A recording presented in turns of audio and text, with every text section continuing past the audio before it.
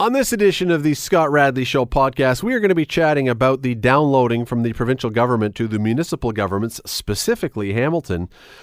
What does this mean for the city? How much money are we actually talking about? And truly, while it's probably not going to be all that popular, is it something that we have to do anyway? Even if we don't like it, is it something we have to do? We'll be talking about that.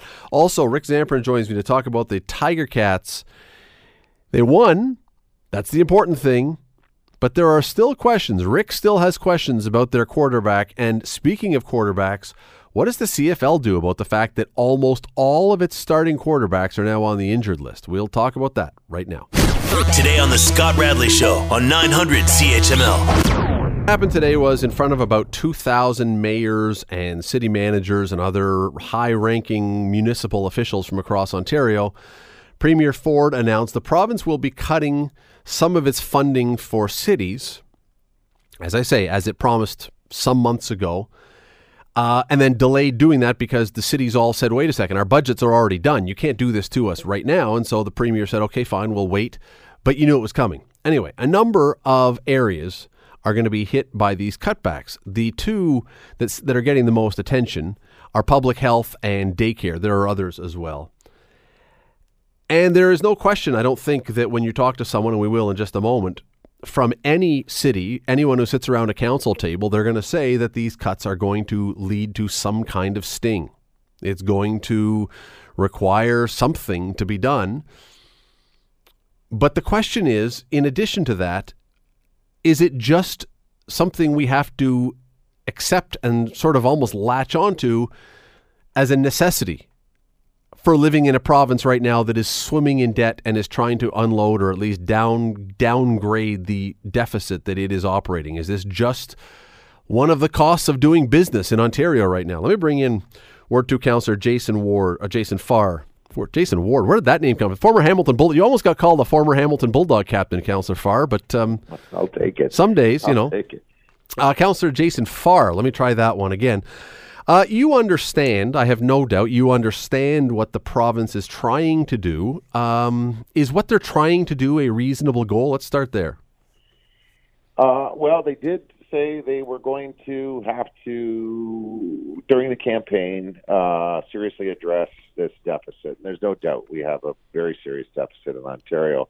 I can't be on the Scott Radley Show defending today's move or even last week's move or previous moves, given the circumstances. Well, no, I was going to say even if you agree, Jason, you probably weren't going to agree with the method today. There's lots of hurt going on. Well, I'll tell you something. You had me thinking on your preamble. I gotta wonder. Ford, did pull back. He made these announcements and then pulled back on these announcements as it related to cuts with childcare and health. And ambulances in the mix. About 6-7 months ago, we said, all of us across Ontario, major cities, made a lot of noise, and people like you covered it, saying we just closed our budgets, and now you're telling us that we have to find another this and that. And he backed off. And when he did, when his government did, he or his finance minister said, we'll take this time and consult. Well, that consultation, unless you know something I don't, didn't happen until today. And of all the places, you got to give it to Ford. He stands up there at the podium in front of, as you say, an AMO conference, an association of municipalities across Ontario, where all of the leaders from all of the municipalities are there. And he decides this perhaps is his consult that he promised. I'm sure the room was stunned for the most part, because when you start getting into the numbers, it's pretty significant, particularly for the larger cities. And it's health. I mean, if health and safety aren't the primary goals of any government, it's a tough cut, and it's a tough announcement. And he made those announcements today, and clearly he's committed to making those cuts today. But we're still trying to figure out exactly what was said. And the one thing I will say, which kind of caught me off guard, and kudos to at least one piece of that speech, Scott, 4% increase to land ambulances, because any kind of cut in this municipality, particularly when we've just enhanced those services, and we want to continue to keep an eye on those services, because the calls just keep coming and coming and coming. Keep hearing about the code zeros. Yep. We we were pleased, I think, in the city to hear that there's a 4% increase. The big one, and again, you mentioned it, the one that's getting the most attention is public health care. Mm-hmm. What do you understand that to mean? Is that health care, period, or is that a particular branch of health care as you understand what that means? No, our municipal government has the public health office. It's actually a board of directors, the public health board of directors, and I sit on it. All councillors do, and the mayor chairs it. Councillor Maureen Wilson, Ward 1, is the vice chair. We never had a vice chair before this term, but it's good that we do. And so you're not talking about hospitals, you're talking about health services provided to the municipality, from the municipality through the health department. And that health department is overseen, and the budget particularly is overseen by councillors on the Board of Health. And do you know roughly, and you don't have it in front of you, I'm sure, but do you know roughly what the budget is for that for the city? Oh, no. Of course, yeah, $38 to $40 million. And so with the $38 to $40 million annualized, that we are now going to be 30% responsible for, where it's sort of been, for the most part, a 75-25 split, now going to a 70-30 split. It's very significant, but this confusing part, one of the confusing parts, and I had a chance about an hour ago to speak with our general manager of Healthy Safe Communities. You've had him on your program before, Mr. Paul Johnson, and we're a little confused on, but don't worry, cities, says Ford in his announcement to all the mayors and all the councillors today across Ontario. We're going to cap it at 10%. So how do you say 30 and we're going to cap it at 10? Still trying to figure out the numbers. And again, on the consultation side, really, unless you count today, there has been none since the pullback of this particular downloading exercise, or this latest downloading exercise in the province to municipalities. You're listening to the Scott Radley Show podcast on 900 CHML. Scott Radley Show here on 900 CHML. We're chatting with Councillor Jason Farr about the announcement today from Doug Ford, Premier Doug Ford, about some of the downloading that the province will be doing on the municipalities. Public health, daycare, ambulances will be in there as well. Jason, here's the thing. Would I be correct? I'm just assuming, but would I be correct that at some point when it comes around to budget time in Hamilton this year coming up, that the likely repercussion of this is that we're going to see some increased taxes in the city of Hamilton? It's certainly on everyone's mind when we, endure what we've been enduring over the course of, I'd say, the last couple of months particularly. I mean, last week, two long care homes that we manage as a municipality cut $550,000. Today's announcement, 30% covering all your health services. And really acknowledgement from the not pompous, but sometimes pompous provincial government that they're going to continue this. We're definitely having the hardest conversation on keeping the line on taxes at a municipal level than I've had in at least my time. And we're approaching 10 years of an average that's much lower, sometimes the lowest in the province without cutting services, from the municipality of Hamilton, hovering around 2%, while other cities, Halton and others around us and across the province over the course of that same decade, 3%, 4%, 5%. And we're now in the middle of the pack on municipal taxes, whereas we were not at all competitive 10 years ago. So we've worked very, very hard at keeping the municipal portion of the taxes as low as possible and consistently hovering around 2%, if not lower, and being amongst the lowest, if not the lowest. And so this year, everyone I'm speaking to, my colleagues, finance staff, and our senior staff in the different divisions, it is a major challenge ahead of us. And that budget begins in just a few short weeks. It lasts about 5 months. And these kinds of downloading exercises, and there's no other way to define it, it's the province saying, we used to take care of it, we're not taking care of it anymore, you're going to take care of it. That's downloading, and it's been going on, and 50% of our budget in this municipality is the product of downloading. Just ask Councillor Marula, he reminds us every budget time. And the other thing, quite wisely during budget time, that Ward 4 Sam often reminds us is we collect 5% of your taxes, but we get 100% of the focus. And that's a direct quote from that councillor, and it is so true. And, the province knows this. And so early on in mandates, this government, and I'm not going to pick on Ford, previous provincial governments of different stripes will do the same thing. because we'll do it early in the mandate. We'll download it over here to the municipalities. 2-3 years later, people are going to forget, and it becomes a hyper-local or localized problem. And all the focus will be on the local municipality. And it is. And I'm not just talking on the focus on the local politicians, although it certainly is the case, Scott. It's also on the bureaucrats and the managers, and even the frontline people that deliver the services. If you're at the rec center working the desk and all of a sudden those swim lessons go up, 15. Well, let me jump in there for a sec. Let me jump in for a sec, because there's no doubt this is a download. I mean, I don't think anyone's going to take issue with that word. That's what it is. You're absolutely correct. This is downloading. But we also know, and I'm going to play devil's advocate here, we also know that we in Ontario, when you look at our debt, have been living beyond our means. So in my mind, something has to be done. I don't know if this is the answer, but something has to be done to get our spending under control in this entire province somehow. Again, whether this is the answer or not, it does make me wonder, though, Jason, if this is going to continue to be downloaded, do we have to, in the city, start to take a look? I don't think people want to lose health care. I don't think people want to lose essential services. Do we have to start looking at the non-essential services in the city and saying, you know what, we simply can't afford them, or you're going to have to pay for some of those non-essential services now where you got them for free before, if we want to maintain the stuff that we really think is essential? It's all of the above, and we can add to it, Scott. Absolutely. And as I say, this is going to be the toughest budget session yet at the municipal level. I'm sure Hamilton is not alone, but we are an older city, and we have huge challenges just on infrastructure and the funding that we're always promised but never always receive, and those sorts of things. So we have greater in social services. So frankly, we have probably the greatest challenges in that area per capita in Ontario. So there's a number of challenges that we have year in, year out that I think we've faced head on, and we've appropriately gone about our business with some very good people, particularly from finance, and some very astute councillors at budget time over year.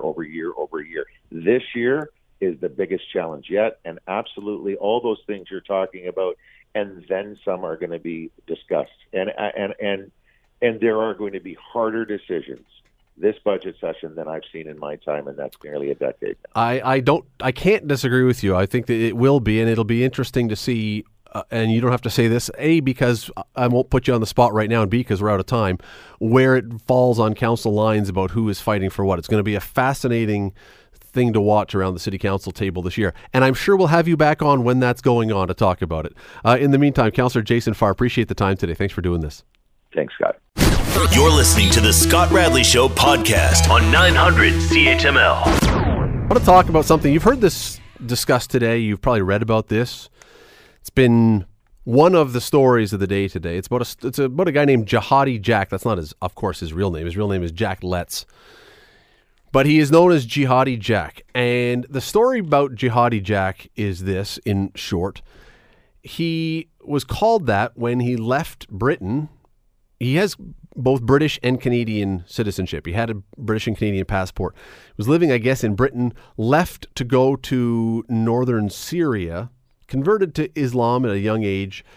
He's now 24, left the country to join ISIS.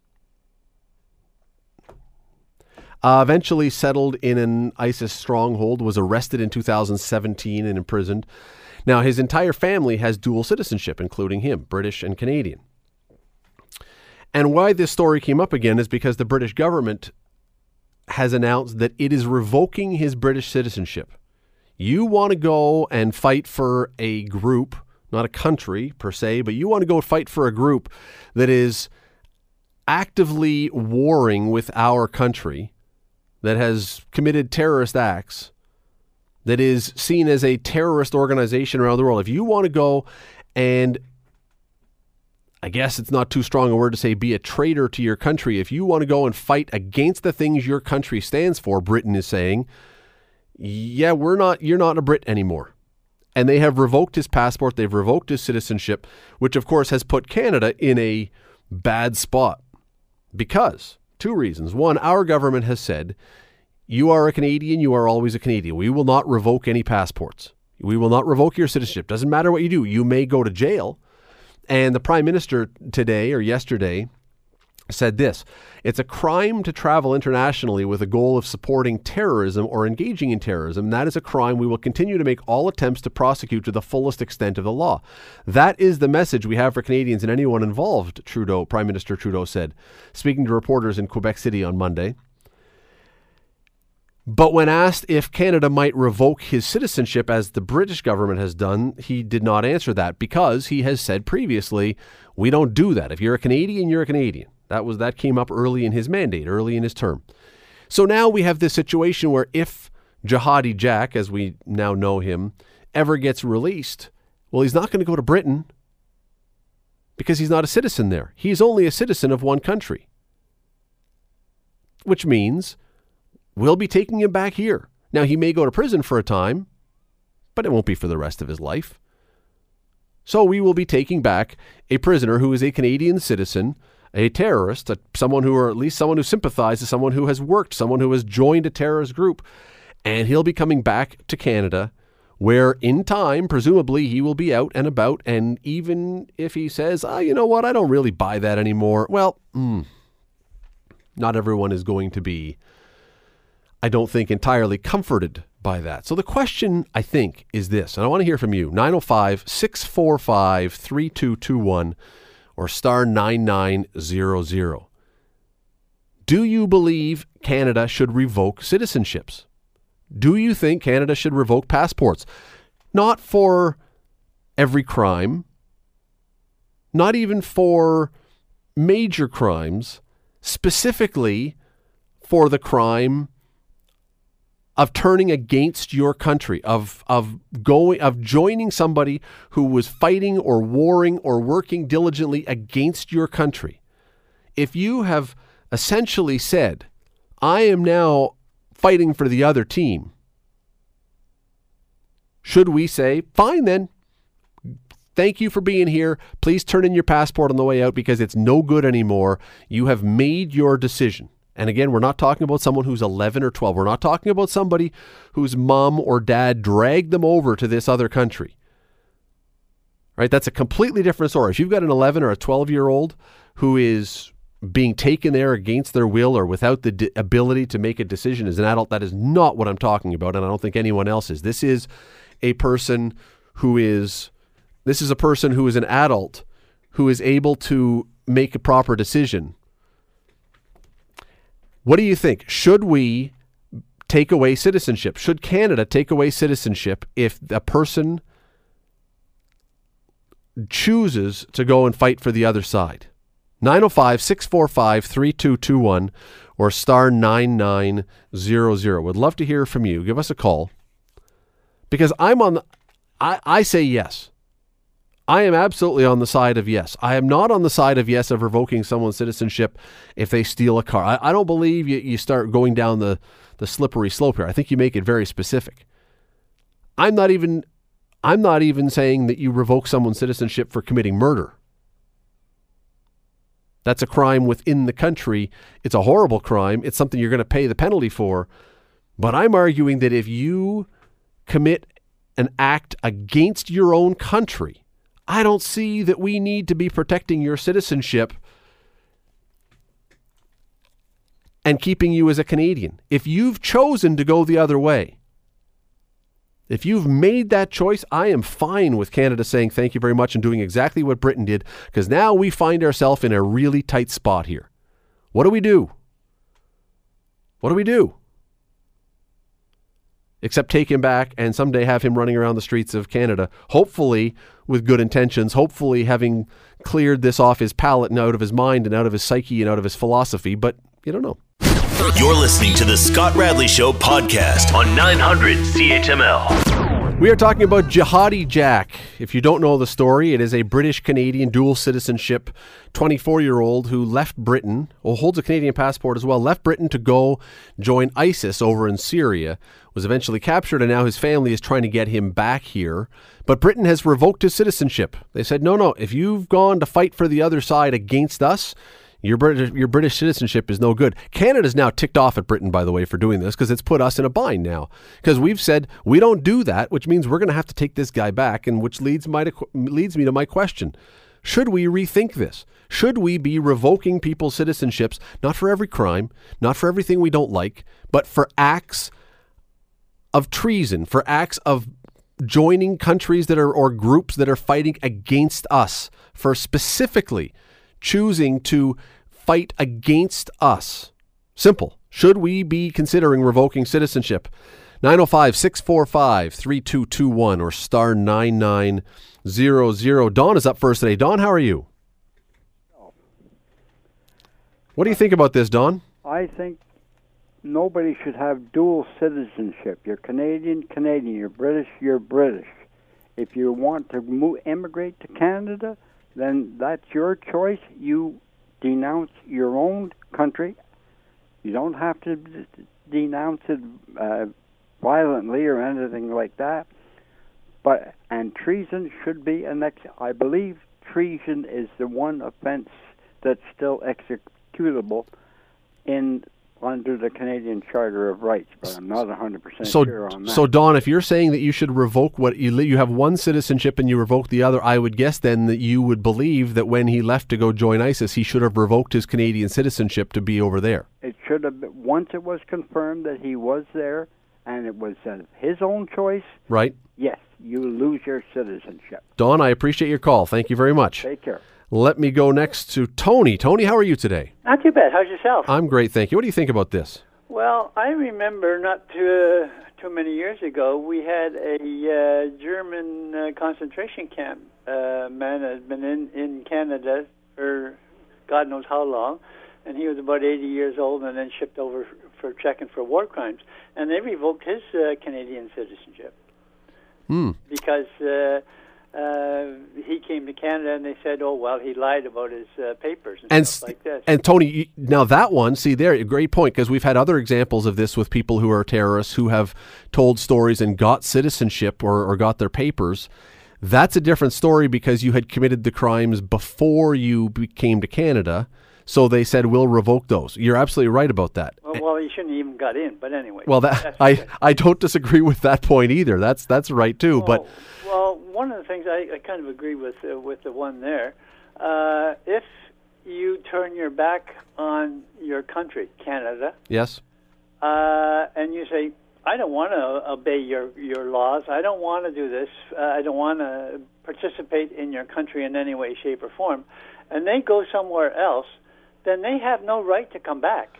Well, it does seem a little rich, does it not, Tony, that you say, I'm not going to like Canada. I'm against Canada, and then I get in trouble and go, oh, Canada, help me, please. Right. That does seem a little rich for me that, you didn't like us enough at the beginning. You were willing to fight against us until you ran into trouble, and now you come crawling. Well, one of the things that a lot of these people, when they're saying that, oh, I don't like this, I don't like that, it's like having your cake and eat it too. Exactly. No, exactly. Where you don't want it, you want to go do something else, but you want to make sure you got a chance to, if something goes wrong there, safety net. You can run back home. It's a safety net.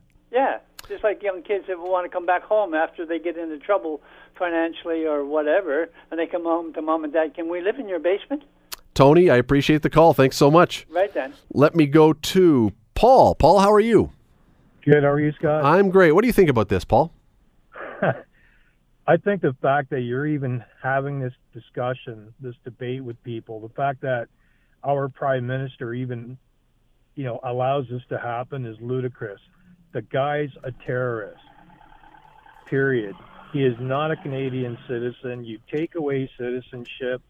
He made his choices. Nobody else made it for him.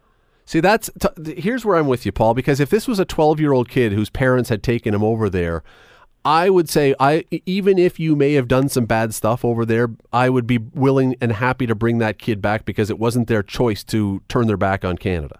I agree. It's not the kid's fault. But this is different. This is different to me. Paul, this is completely different. And I mean, enough of the bleeding hearts. Paul, I appreciate the call. Thank you very much. All right. Let me go to Judy. Judy, how are you today? I'm fine, thank you. How Excellent. are you? I'm well, thank you. What do you think about this? I can't believe, like Paul said, why we're even talking about this. This guy isn't a little kid that needs to come back home to me and live in my basement because he can't get a job and he can't do this and he can't do that. This guy is a terrorist, and he could do anything back here. He'll still have his connections and everything. He should not be allowed back in this country, and I don't know why we're even discussing it. It should be just cut and dried. Does it matter to you, Judy, and we only have a few seconds here, does it matter to you whether or not he actually committed acts of violence, or is it simply enough that he went and joined that group? It's enough. It's enough because it has to even be made an example of. You go over there, you're going over there to kill people, and if you don't, and you come back and say, well, I didn't do it, but you went there in the first place. Send him back. Don't let him come here. Judy, thank you so much for the call. I appreciate it. Okay, bye. 905-645-3221 or star 9900. Where do you stand on this? Should Canada consider revoking citizenships of Canadians who go and join the other side in the war against terror or in a war period? Any kind of war. This is a war. You're listening to the Scott Radley Show podcast on 900 CHML. We are chatting about Jihadi Jack. Once again, just for those joining us, he is a British Canadian, had dual citizenship, went over to Syria, joined ISIS. Now 24, he's been in a Kurdish prison for a couple of years. Britain has just revoked his citizenship, saying, no, if you're going to fight for the other side against us, you are no longer a British citizen. This means, because Canada has said we don't do this stuff. And the Prime Minister was questioned about it today, and he didn't disagree with that earlier position he had taken. Probably, at some point, Jihadi Jack is going to end up maybe in a Canadian prison, but eventually free, in all likelihood. So should Canada be renewing its or reviewing its position that says we don't revoke citizenship for terrorists? Let me go to Al first. Al, how are you? Yes. I think the only redeeming factor that he could use here is if he was treated as a reverse spy, where he could supply enough information to bring the Al-Qaeda down. Okay, and if that's the case, and I don't disagree, so if you want to make him a double agent, who knows how you'd be able to do that when he's still in the Kurdish prison? You'd have to get him to come back to Canada, I guess, and then send him back there again. And I'm pretty sure that even the ISIS people are smart enough at this point to say, yeah, that may be a little too risky to bring him back into our confidence. But if that's the case, Al, if you could do it, not a bad idea. I appreciate your call. Let me go, by the way, 905-645-3221, star 9900. Glenn is up next. Glenn, how are you? I'm well. How are you, sir? I'm great, thanks. What do you think about this? Okay, so let's start off with you've got to let him back. You got no choice. He's a Canadian citizen. He comes back to this country. And my reasoning for it is, first of all, put the shoe on the other foot. If somebody, say, from Great Britain who had affiliation with ISIS came over to this country and then started committing acts of terrorism, as has happened in the past, where people were here and took all their training and then went down and rented a plane or got on an aircraft and committed acts of treason. So now they're in Canada where they're being followed or they're being tracked, whatever. They commit an offense. So now they've committed an offense, they're put in jail. No different than this guy here, Jack, right? So now he's in jail. He's here in Canada. We want to deport him at the end of his term. They have revoked his citizenship in Great Britain. Where do we deport him to? How do we get him out of our country? We got nowhere to deport him to. Now we're stuck with him. So this guy's over there. Yep. He does his time. He did the crime. He does his time. Whatever they choose to do with him over there, as far as the length of time in jail or whatever, when he is released, they want to deport him. He comes back here to Canada. He goes on a watch list. The RCMP, CSIS, they follow him, they track him. He commits an offense here, then he goes to jail for it, and he's held in prison here. Glenn, I appreciate... He's still a Canadian citizen. And to correct Don's thing about treason or terrorism is the only thing that is executable in this country, there is no execution anymore in Canada whatsoever. That came out the day that Pierre Trudeau became the Prime Minister. I thought that was correct. Thank you for clarifying. I wasn't sure, but I was surprised to know or to think that we still had any kind of capital punishment in this country, but apparently we don't. Whatsoever in the Criminal Code of Canada. Glenn, thanks for clarifying that. I appreciate it. All right, take care, Scott. Let me go to Butch, who has been waiting patiently. Butch, how are you? Hey, I'm just fine. What do you think about this? Well, I'm confused. Okay. A man with dual citizenship, and Canada has its face in a knot because Britain stood up and said, we don't want this guy. Well, yes, and because we've previously said we do not revoke citizenship, so we really are in a bind where we can't really now undo it. Yeah, so we're stuck with him, but we got our face in a knot because Britain has made a decision, and now it's our decision, and we can't make a decision.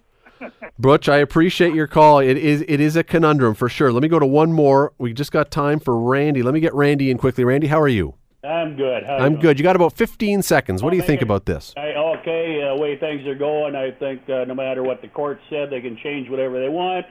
I think our man Trudeau would probably just do what he wants, meet the guy at the airport, give him a check for $10 million, welcome back to Canada, and go have a good time. Well, thank you for the call, Randy. I appreciate that. I'm not going to be that cynical about Trudeau. I don't think that he's going to meet this guy at the airport. I would hope that's not the case. This is different from the other one. I would hope.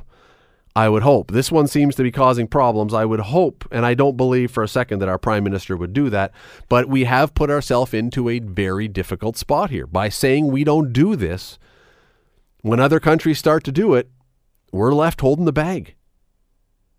Unless we decide to revisit this. Interesting, the vast majority, the vast weight of the callers saying, well, of course, it's obvious. Well, to us, to me, to you, apparently not to everybody. You're listening to the Scott Radley Show podcast on 900 CHML. Hour number 2 of the Scott Radley Show. Thanks for being here today. Glad you are along.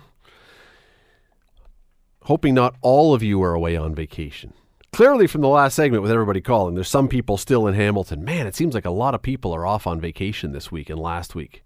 It's like everybody decided the middle 2 weeks of August were when we were going to go away on vacation. Don't blame you. I do not blame you. I'm just saying, a lot of people away. But I'm glad you're here. If you're joining us, in just a moment, we are going to be chatting about what happened on the weekend with the Hamilton Tiger Cats, but more specifically with the fact that the CFL seems to have a very big problem all of a sudden. And that is almost all of the starting quarterbacks from all of the 9 teams. 7 of the 9 who started opening day, who are the starters, out, injured, no longer playing, at least not for now. That is an issue. If you're running a league, you want your stars on the field. That is a big issue, but is there anything you can actually do about it? You can't make it touch football. You can't say, the quarterbacks will wear a flag. Just pull the flag out of their waistband, and it's like flag football. No, it's got to be tackle football. But what do you do? We'll talk about that in just a moment. First up, let me give you your quiz question. Oh, and the bottom of the hour. Let me tell you what's coming up at the bottom of the hour. We had some family members who are traveling. Family members all over the place who are traveling this week, coming back, going to cottages, all the rest of the stuff. So we are going to be counting down the top 10 songs about traveling. This is a list that could have been 70 songs long. There are so many songs about traveling, about being on the road. It is amazing how many artists have penned and written and performed songs about traveling. The wanderlust is real in the music world, let me tell you. We'll get to that all in just a minute. First, let me give you your quiz question. And this is a history quiz question, so those of you who know your history will hopefully get this one. And as I said last hour, I made a little boo-boo on Friday, just in case anyone missed it the first hour, because it ties into this quiz question. On Friday, I got my Canadian and American history briefly mixed up, and I said in World War II, Canada took a little while to get in. I was thinking of the Americans. I apologize. It was the Americans who waited till Pearl Harbor before getting in. Canada was in right off the bat, so blew that one. I knew it. I just The wrong synapse fired in my brain. But that ties into today's quiz question, not my mistake, the World War II. This day in 1934, Adolf Hitler was elected president of Germany. In what country was Adolf Hitler born? 905-645-3221 or star 9900. In what country was Adolf Hitler born? The numbers one more time, 905-645-3221 or star 9900. So on the weekend, the Ticats played a game against Ottawa. Ottawa is, by all measures in the CFL this year, mediocre at best. Adequate. Okay. Not good, not bad, probably leaning more towards the bad, but adequate. They won 21-7, and so you get the win, and you're now 7-2. You're halfway through the season. It's the best record the Ticats have had since 1998. At the midway point of the season, all looks rainbows and unicorns. But Rick Zamperin, on his commentary this morning or yesterday, I'm not even sure when it went up there, but in the last day or so, raises the question. Ticats are winning, but jury is still out on QB Dane Evans. Let me bring in the... Oops, I just hung up on him. We will try and call him right back. I was going to say, let me bring in the cynic and the skeptic.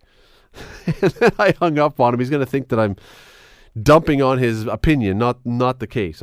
Our phones are being very funny today. If you're calling in and you're having a little trouble, then it's not you, it's us. It's not you, it's us. Anyway, I'm going to get Rick back on here because I jostled him off the line. But the question is, Dane Evans, who is in for Jeremiah Masoli. Now we've got Rick Zamperin. Rick, how are you? Hello, how are you? There we go. I jostled you off the line before. I wasn't hanging up on you. Your piece was great. It wasn't that I was, making a statement by hanging up on you. I was thinking, wow, he invites me on the show, says hello, and then bam, out of there. So you though raise, let's get right into this, because you do raise the point that I think a lot of people are thinking right now. When the Ticats had Jeremiah Masoli, the rest of the league this year, I don't know if it's all the quarterbacks, and we're going to get to that in a few minutes, but there is nobody in the CFL this year that is really blowing me away. This is a league that right now looks largely mediocre across the board, and as long as the Ticats had Jeremiah Masoli, you said, I don't really see any reason they don't win the Grey Cup this year. He gets hurt, you get Dane Evans. I think you raised the question that a lot of people have. They're winning, but are they really any good? Yeah, I think, at the end of the day, football is measured in wins and losses, and right now this team has a bunch more wins than losses. So they're 7-2, tops in the CFL East. As a matter of fact, tops in the CFL because they have the tiebreaker currently over Winnipeg after their head-to-head matchup a few weeks ago. So that's all well and good, and this team is playing well. I don't think they're playing up to what they can be playing, whether it's Masoli or any other quarterback on this Ticats roster. But at the end of the day, Dane Evans is bringing, something to the table, but he is, at least to me, and I'm sure others are feeling this as well, he's leaving me wanting more. He'll have a great drive in the first quarter, and maybe a great drive in the third quarter, and a fantastic drive in the fourth quarter, but everywhere else in between, all those drives, some 2-and-outs, some interceptions, stalled drives, missed opportunities. This team, and Saturday wasn't necessarily a microcosm of the Dane Evans offensive experience, but this team's leaving too many points on the board. And basically, what I'm suggesting is they can't do that against the better teams in this league. And I know they've already beaten Calgary, and I know they've already beaten Winnipeg, two of the top teams in the CFL. They're going to be playing Edmonton in a couple of weeks' time, another top team. They've already split against Saskatchewan, which right now has a winning record.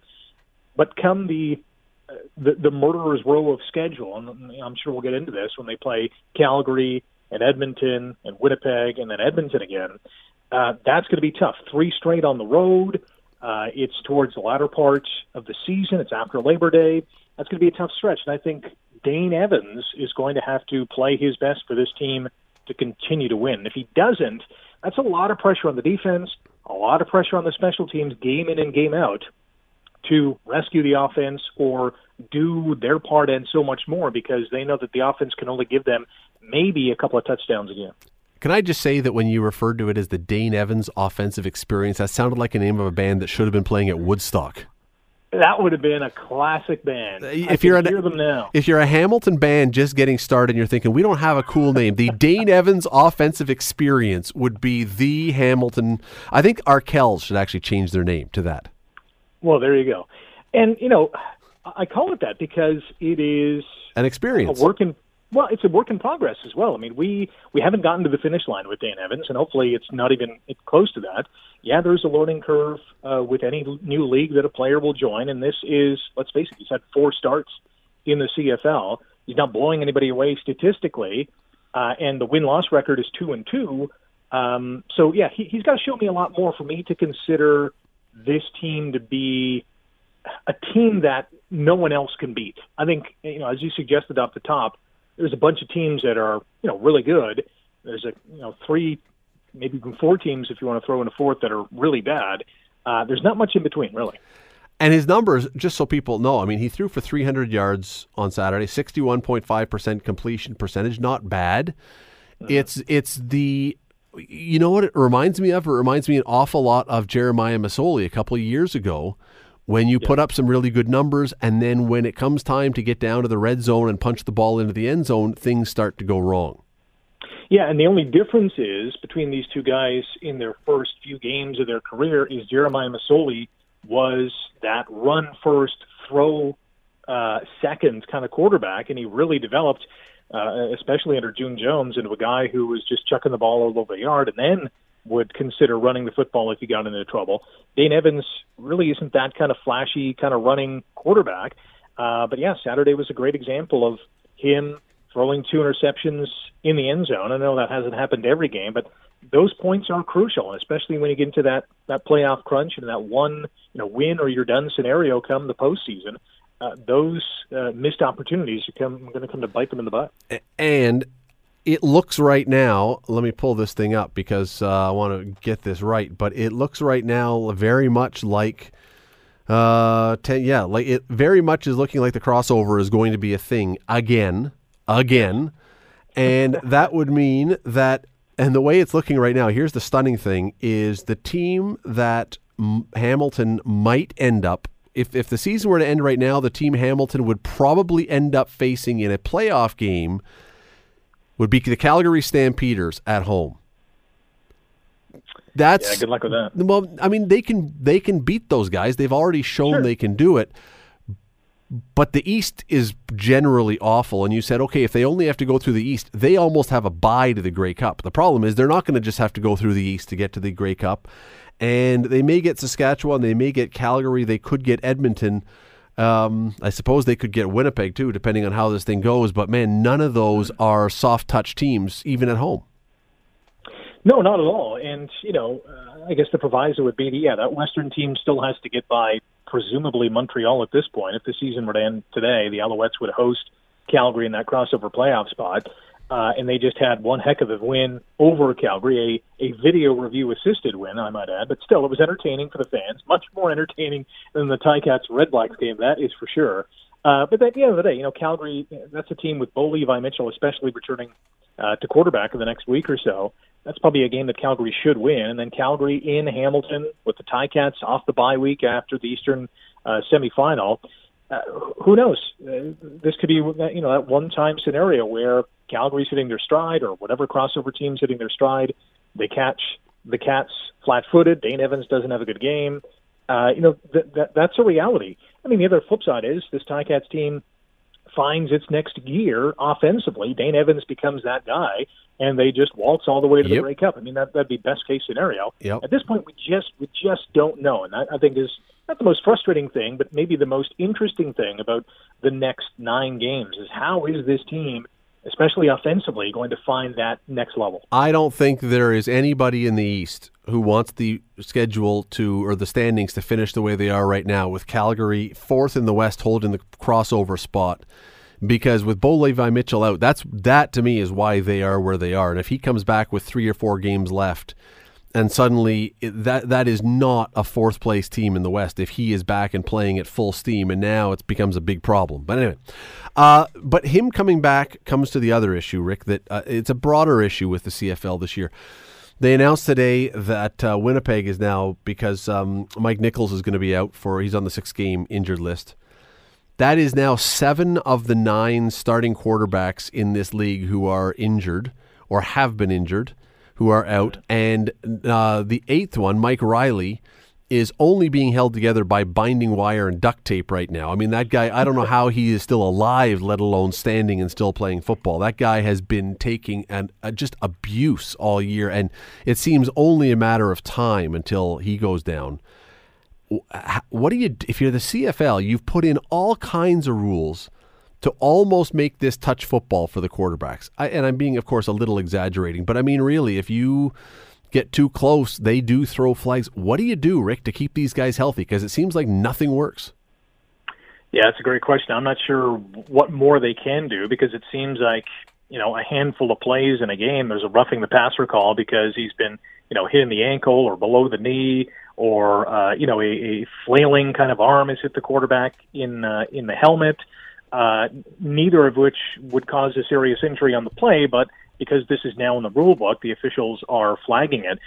I don't think defensive players have changed their game that much to protect the quarterback. They're still going to hit that guy as hard as they can. Now, they're not hitting to injure, I would guess in most cases, but they're hitting to hurt. They're hitting to send a message. They're hitting to make sure that guy is, mentally second guessing the next time, this player X, turns the corner. But at the end of the day, I don't think the CFL can do anything more other than really drastically changing the rules and suggesting you can't hit the quarterback at all. And now you're completely changing the game. Yeah. And you don't want to go down that path. Well, everybody wants the starting quarterbacks to be in, but I don't think there's anybody that wants the quarterbacks to be untouchable. So you just touch his shoulder pads or something to get him down. I mean, think of over the years, the great quarterbacks of this league, and how many of the moments, the highlight reel moments, are the ones where they've escaped from the pocket while someone grabbed onto them. Doug Flutie and Damon Allen. And I mean, pick your guy. I mean, Calvillo was never much of an escape guy, but I mean, a lot of these, it's the randomness, the flailingness of the CFL that these great plays happen from. We don't want to take that away. And I don't recall, quote unquote, I'm using the air quotes, back in the day when, the Grover Covingtons and the Joe Montfords and, the Moscas and the Barrows were barreling after quarterbacks. Yeah, these guys got hurt, but, were they missing, most of the season, year in and year out? I don't recall seeing that. You look at the statistical, annals of this game, and the guys like Russ Jackson are playing 12, 13, 14, 15 games this season, and include playoffs in the whole bit. They weren't missing a lot of action. So, I don't know, are quarterbacks not as tough as they used to be? I don't think much. No, I mean, look, I think part of it is, and I've argued this, and people, it's a nutty suggestion. I understand that we will never do this because it would require risk. But I've argued in hockey, it's the same thing. We now have equipment that is so hard. It's not leather anymore. It's all hardened plastic, and we do it in hockey as well. If you were to go back to guys wearing just leather shoulder pads, you would pull up and you wouldn't hit guys because you know what? Hitting him would hurt you. Right now, you are in a shell that no matter how hard you hit someone, football or hockey, it does nothing to you, the distributor of the hit. But if you put lighter shoulder pads, just leather or something on these guys, you want to drive your shoulder into somebody at full speed, you're going to hurt too. And eventually, very quickly, you'll go, I'll take him down, but I'm not going to crush him. This is why this stuff doesn't happen in rugby, Rick. Yeah, and at the end of the day, too, players in the CFL and in the NFL, compare them nowadays body type to, again, back in the day.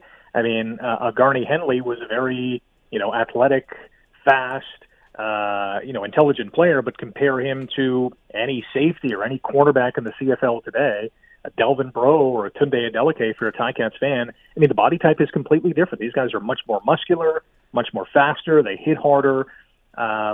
So, yeah, I'm not sure what you do for the CFL. I mean, if you're the BC Lions, you don't want to give up 36 sacks in 9 games. But again, if you're the Edmonton Eskimos, Trevor Harris is the other guy who hasn't been hurt today this year among the starting quarterbacks. They've given up like 3 or 4 sacks all season. So that's one way. That comes down to protection as well. But yeah. But then Masoli goes and blows out his knee when nothing happens. So nothing happens. There are theories also that when you talk about all the muscularity and everything, that guys have become so big and so strong that they're putting extra stress on their joints, on their ligaments, on their tendons, which leads to injury. Who knows? Who knows why it is? I look at rugby. I don't watch a lot of rugby or Aussie rules football or something, and I think, how in the world do those guys wearing basically no padding have anybody left on the field at the end of the game? And the reason is, it goes back to my point, the reason is because we haven't weaponized the tacklers. They are tackling, not hitting. And I know we love hitting in football. That's a big part of the game. And I think you would still keep that in if you were to take some of the weapon part off of the padding, so that when you threw a tackle, when you threw a hit, you felt it too. I really believe that would help. Yeah, 100%. Try to convince the CFLPA of doing Never. that now. Never. Yeah, we're going to wear leather helmets next year to see because we don't want you to lead with your head. It's turned back the clock year, 2020 in the CFL. Well, and you know why the problem would be? 95% of guys, and again, we know this would never happen, but if you said we're going to do a test where we all wear leather helmets, 95% of the guys are going to go, okay, and they'll tackle with their shoulder and they'll just take a guy down. But there's that 5% that will go, I don't care. And they'll go in and just blast somebody with their head. And so there's always going to be some of that stuff. There always will be. But this league, I mean, look, you're right. You can't make it so that you just touch the quarterback. That's ridiculous.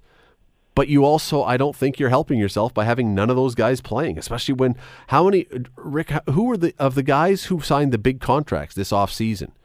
All of them pretty much were quarterbacks, weren't they? Yeah. 100%. Yeah, it was Mike Riley. Yeah, it was Trevor Harris in Edmonton. Jeremiah Masoli got paid too. These guys are the bread and butter. They're not necessarily the guys that, if you're thinking about watching a CFL game, you're thinking, wow, I got to go see this Mike Riley guy, or I got to go see this Boy Levi Mitchell. I think it's more the matchups in the CFL than anything, and that's good. But still, these teams are paying a boatload of cash to these players, and they're the best in the league right now. I don't think that the league wants these guys on the sideline at all. Okay, so, I mean, CFL exceedingly well, much more than the average person, but taking quarterbacks out of the mix, give me the top 3 guys that the average fan would say, I want to go to a CFL game to see player X, Y, and Z play. Who are those 3 players that are filling seats? I would say Brandon Banks for sure. Okay. I would say Andrew Harris with the Blue Bombers, just because, not only is he a Canadian guy, but he's a guy who just an excellent brings player. You out of your seat. Yep. And after that, I mean, I think it's a big discussion whether it's a guy like C.J. Gable because of his toughness, but I don't think anybody around the league's thinking, I got to go see that C.J. Gable guy. I got to go C.J. Gable gut block. Well, yeah. And he's terrific at it. He's wonderful at it, and it's an important part of the game, but has anyone said, I got to go watch a guy block? Yeah, no. And the other guy to me, I think, would probably be an Eric Rogers in Calgary, just because he is such an athletic beast, another talented guy at the receiver position. But really, I mean, there's a handful of guys kind of in that area code. For me, Banks and Harris are number 1 and 2, and then the rest are kind of, further behind. But again, all the rest of the guys, if I was to say now name it with quarterbacks, probably the other 5 guys you would come to would all be quarterbacks, and most of them are all hurt. It is a problem for the league. And this year I fully expect we got to go. I fully expect that what'll happen is this year, at the end of this year, the league will chalk it up to just really bad luck that they all got hurt. But heaven forbid this happens again next year, because then what? Yeah, that'd be tough. That now you're having a real serious conversation. Touch football. You and I could play quarterback then. I couldn't throw very far. My shoulder's killing me, but Well, if they're wearing leather helmets, I guess it would have to be touch football. It would have to be something. Rick Zamperin, appreciate the time as always. Thanks for doing this. Anytime, thanks. The Scott Radley Show. Weekday evenings from 6 to 8 on 900 CHML. The Scott Radley Show podcast is available on Apple Podcast, Google Podcast, and wherever you get your podcasts. I'm Scott Radley. Thanks again for listening, and do not forget to subscribe to this podcast. It is free. You will never miss an episode, and also be sure you rate us and review us. Whatever you think of us, we'll take it. Thanks for listening. Canada may be known for its landscapes and friendly people, but beneath the surface lies a darker side of crime, history, and the paranormal. Since 2017, the award-winning Dark Poutine podcast has explored the shadowy corners of the Great White North and beyond, delivering chilling tales from a uniquely Canadian perspective. Hosted by Mike Brown and Matthew Stockton with over 300 episodes and fresh releases every Monday, Dark Poutine is your weekly ticket to the creepier side of Canada. Listen to Dark Poutine on Apple, Spotify, Amazon Music, or wherever you get your podcasts.